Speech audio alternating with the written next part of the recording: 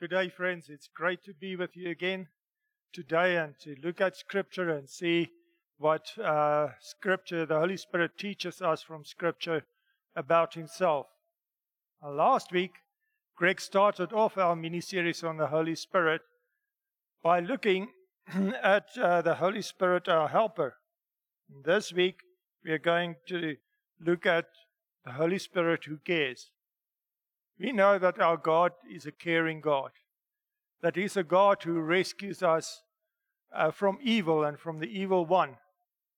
He came in the form of a man to our rescue, and He paid for our sins, and He rescued us from slavery to the evil one.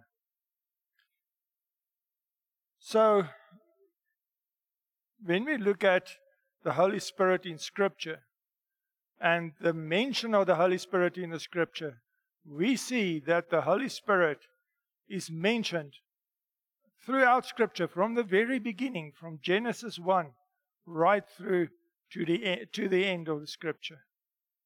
And there are many images, different images of the Holy Spirit in Scripture. For example, the Holy Spirit is often described as the breath of God. So, in Genesis chapter 1 verse 2, it says that after God created the heavens and the earth, the Holy Spirit was hovering over the surface of the chaotic earth, and He was starting to create order in the chaos. And the Holy Spirit there is described as the breath of God. And we see the same image of the breath of God in John chapter 20, verse 22, where Jesus does a prophetic act. He blows on His people, on His disciples. And this points forward to Pentecost that was coming later. He was preparing them for the coming of the Holy Spirit. And when the Holy Spirit eventually came and was poured out on them, the description is that there was a sound like a mighty wind that blew into the place where the disciples were gathered. But there are other images as well. For example, the image of fire at Pentecost. The Holy Spirit came on the different disciples like tongues of fire. And then oil is often used as a description of the Holy Spirit. So there are many descriptions of the Holy Spirit, and to me, some of the most vivid descriptions of the Holy Spirit is the description of the 7 lambs that were before the throne of God. These lamps were fed by oil, olive oil, and they were burning there before God. So we see the lamps, the fire, the oil, all images of the Holy Spirit. And this we find at various places in Scripture. So the first one is Zechariah that I want to talk about is Zechariah chapter 4, verse 2 to 10. And we see Zechariah here standing before an angel, and he sees different visions. And the angel asks him, Zechariah, what do you see? And he answered, he says, I answered, I see a solid gold lampstand with a bowl of oil on top of it. Around the bowl are 7 lamps, and each has 7 spouts with wicks. And I see 2 olive trees, one on each side of the bowl. And then I asked the angel, what are these, my Lord? What do they mean? Don't you know? The angel asked. No, my Lord, I replied. And then the angel said to me, this is what the Lord says to Zerubbabel. Zerubbabel was the leader of the Jews that came back from exile. And he says, this is what the Lord says to Zerubbabel. It is not by force, nor by strength, but by my Spirit, says the Lord of heaven's armies. So the restoration of the temple in Jerusalem, the rebuilding of Jerusalem, all of that is met by resistance from people with different political motives. But the Lord is saying to Zerubbabel, don't be afraid, because this is going to happen.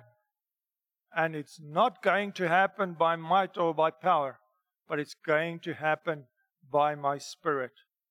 And then in the last, in chapter 4, verse 10, he says, the 7 lamps presents the eyes of the Lord that search all around the world.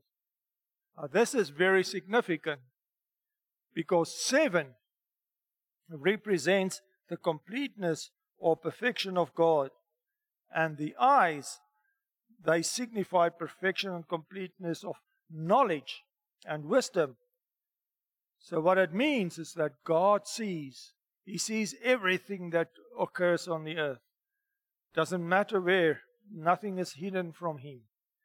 He controls the fates of peoples and of nations. And this is what this image means then, is that the Spirit of God is there, is present, and He knows. He sees everything. He's a complete and perfect Spirit of God, and He sees everything. He knows everything, and He also controls everything. A second place in the Bible that I want to focus on, where this image of the 7 lamps is used, is in Revelation chapter 1, verse 4 to 8.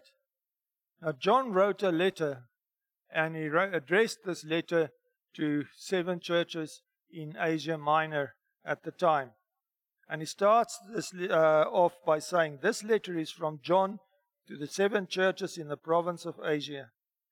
Grace and peace to you from the one who is, who always was, and who is still to come. That's God, God the Father. And from the 7-fold Spirit before His throne. Here we see the direct translation is the 7 spirits of God. But the meaning is the 7-fold Spirit before His throne. And from Jesus Christ. And so this is a mention of the Trinity. The Father and the Holy Spirit and Jesus working together as one. And sending out this letter, this message as one. Now it says then of Christ, it says, He is the faithful witness to these things, the first to rise from the dead. This word first is the Greek word protokos, which means the firstborn or the most prominent. So he's saying this comes from Jesus Christ, and He's the most prominent. He's the first. And He that rose from the dead, and the ruler of all the kings of the world. All glory to Him. To Him who does what? To Him who loves us and freed us from our sins by shedding His blood for us. So you see, he's talking about Jesus. And he says, Jesus is the first that was risen from the dead. And He paid for our sins with His own blood.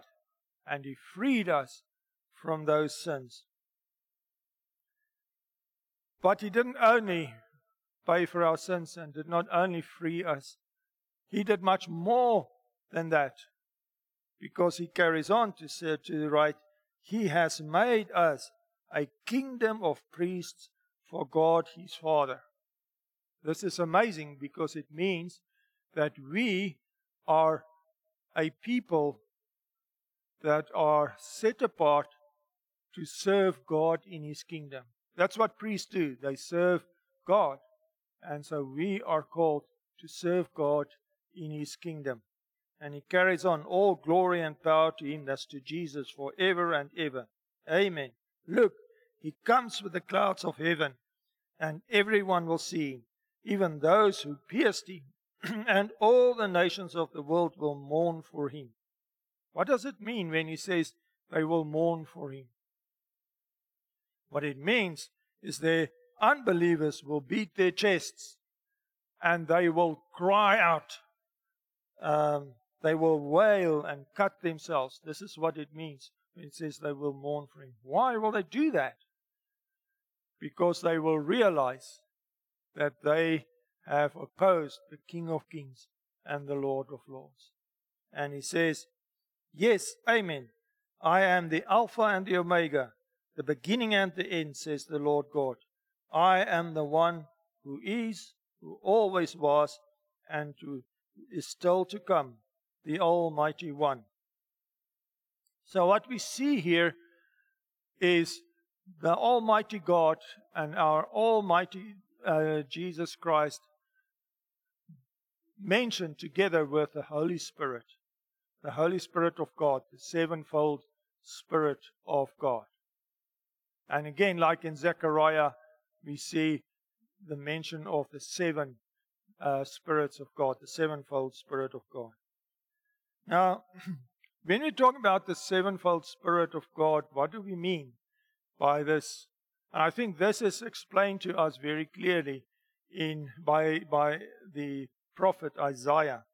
In Isaiah chapter 1 verse 2, he writes, verse 1 to 2, he writes, out of the stump of David's family will grow a shoot. Now this refers to Jesus. Out of David's family will come Jesus.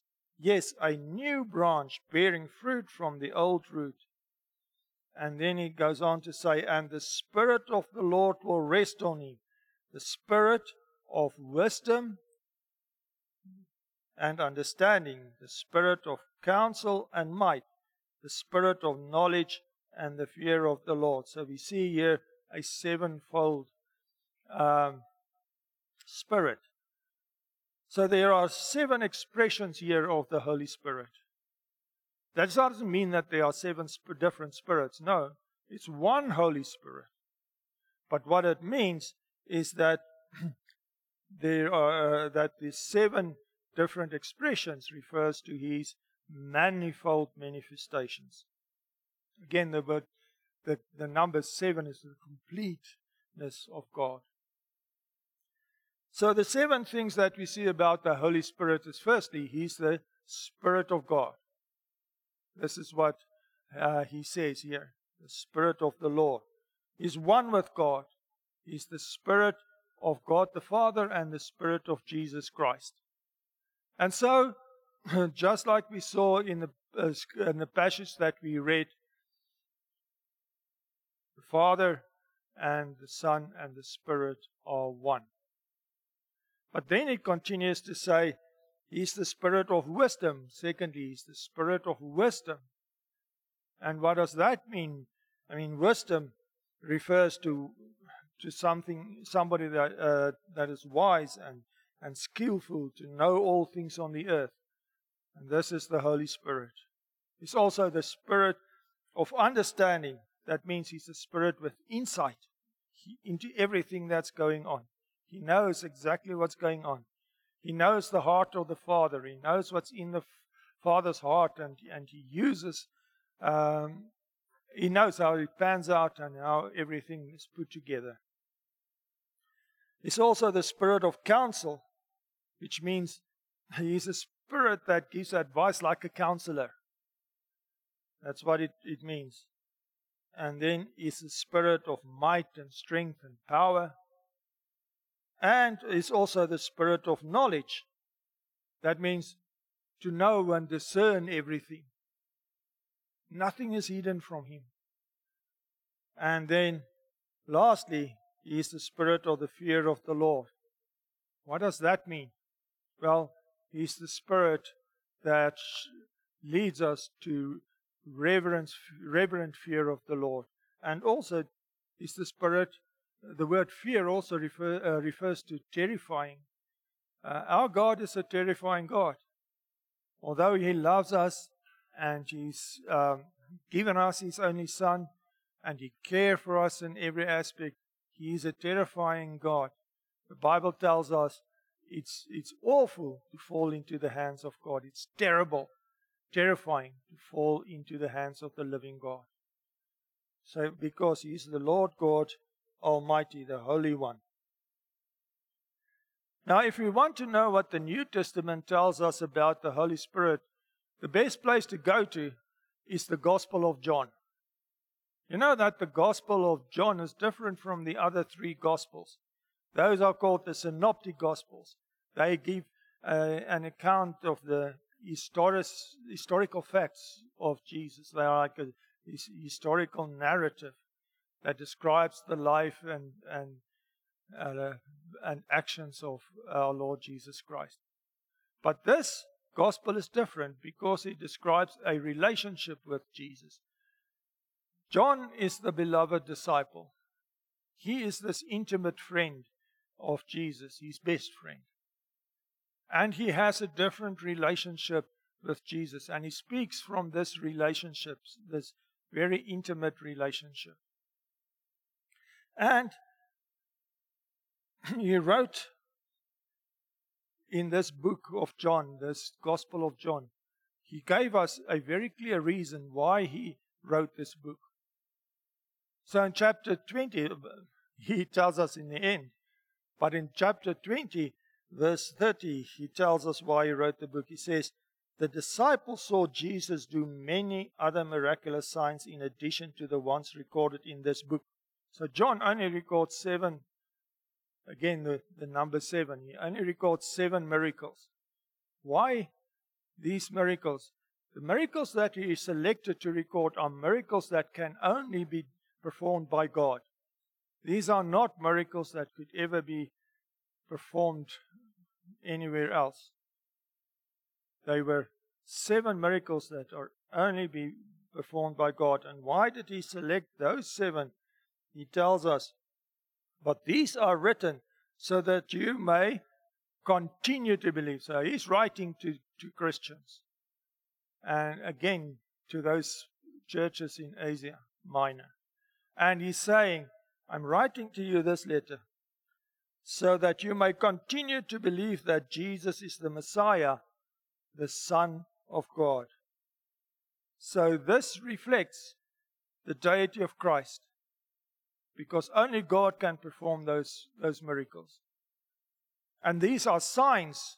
And you know what signs do? They point to something. And so these miracles are signs. He calls them signs. He doesn't call them miracles. They point to Jesus. And that by believing in Him, you will have life by the power of His name. And this is a key thing in His purpose. By believing in Him, you will have life.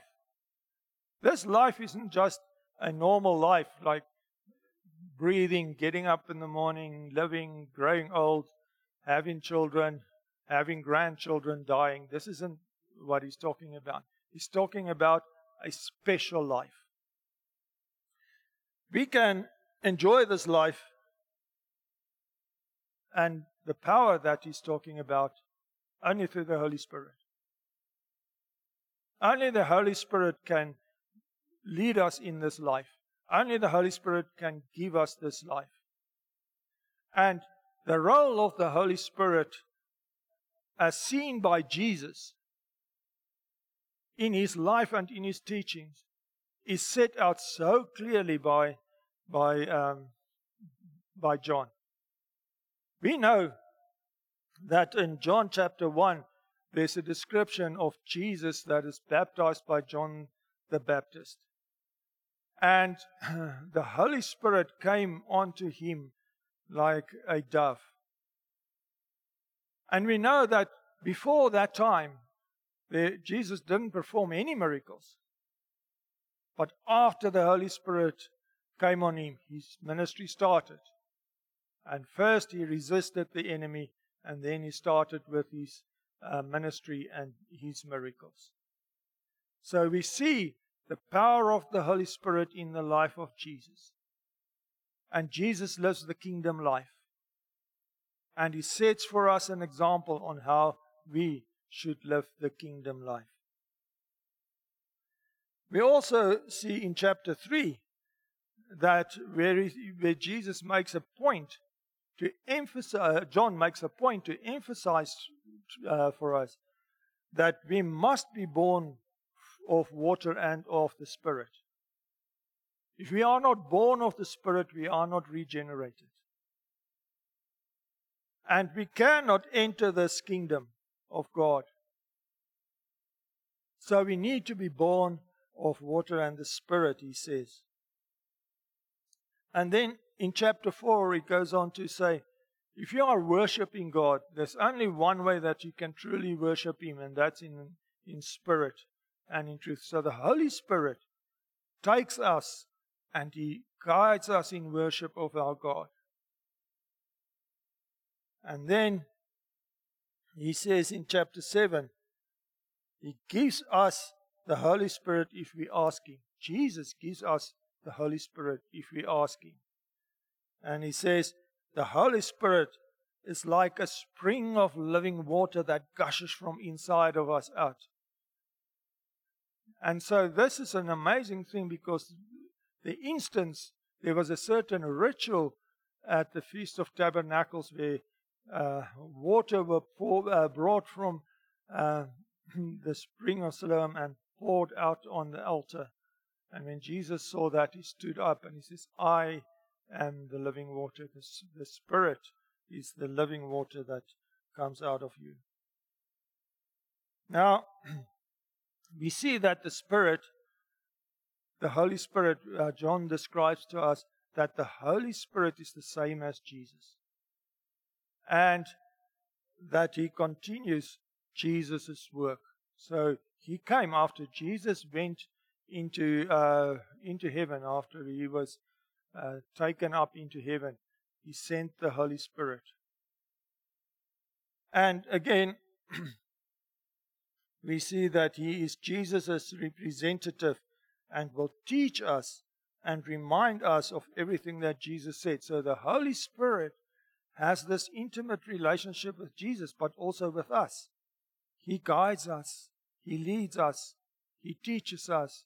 He reminds us of Jesus' words. That is the life in the kingdom of God. It also says in chapter 16, he says that the Holy Spirit convicts the world of its sin and of God's righteousness and the coming judgment. So the Holy Spirit is also the one who points people to their own sins and their own incompleteness, but also to the solution to this. He points us to Jesus. But of all these descriptions, the one that stands out for me is the one that we read about in chapter 40. Here Jesus announces to His disciples that He's going to leave them. And they are quite upset, understandably. But He says to them, don't worry. Don't worry, I won't leave you alone. You won't be orphans. Because I'm sending you a comforter, is the translated word. A comforter. Now, a comforter is sort of like a difficult word to understand here, because a comforter can mean like you comfort your child when he's scared or when he's hurt or whatever. You go and comfort your child. But this is not what it means in this context. The Greek word that is translated as comforter here is the word parakletos. And this word, paraklete, this word actually means to be a helper or an advocate. It's a legal term that was used in those days. And John says that Jesus said, the Holy Spirit will be your advocate that walks alongside you. This is what the word paraclete means. He comes alongside you. And this is what the advocate does. He comes alongside you when you go into court. And he takes your case and he presents your case before the judge. And he says, this is the legal assistant that I'm giving you. This is the one that will plead your cause before God. And so that is an amazing thing, because it means the Holy Spirit cares intensely for us. He cares for us so much that He walks alongside us like an advocate, somebody who pleads our cause before God. And He is this advocate is sent in Jesus' place. Jesus leaves, but the advocate comes and He walks alongside me through life. So He is the Paraclete, or the one who is called alongside us. He is the one who stands by us, and He will never leave us. Because this is the heart of the Holy Spirit, is the heart of Jesus. He cares for us. And we can know right through life, right through the difficulties of life that we are experiencing, and now more than at other times, or right through the joys of life that we experience so often, or right through the cares of life, the Holy Spirit is there. He is with us. He's alongside us. And He will never leave us. This is the heart of our God and Father. And this is the heart of our Lord Jesus Christ. And this is also the heart of the Holy Spirit. And the three are one. Thank you, Lord Jesus. Thank you, Holy Spirit. Thank you that you care for us, Lord. That you walk alongside us all through life, with all its discomforts, with all its problems, and also with all its joys. You are there to help us, to lead us, to teach us the Father's heart, the words of Jesus, and also to lead us into this life in the kingdom of God, this life as people who serve God, the priests of God. You are the one that we depend on, Lord. You are the living water that wells up in us and that flow from us, inside of us. And we thank you for that. We praise the name of our Lord Jesus Christ. Amen.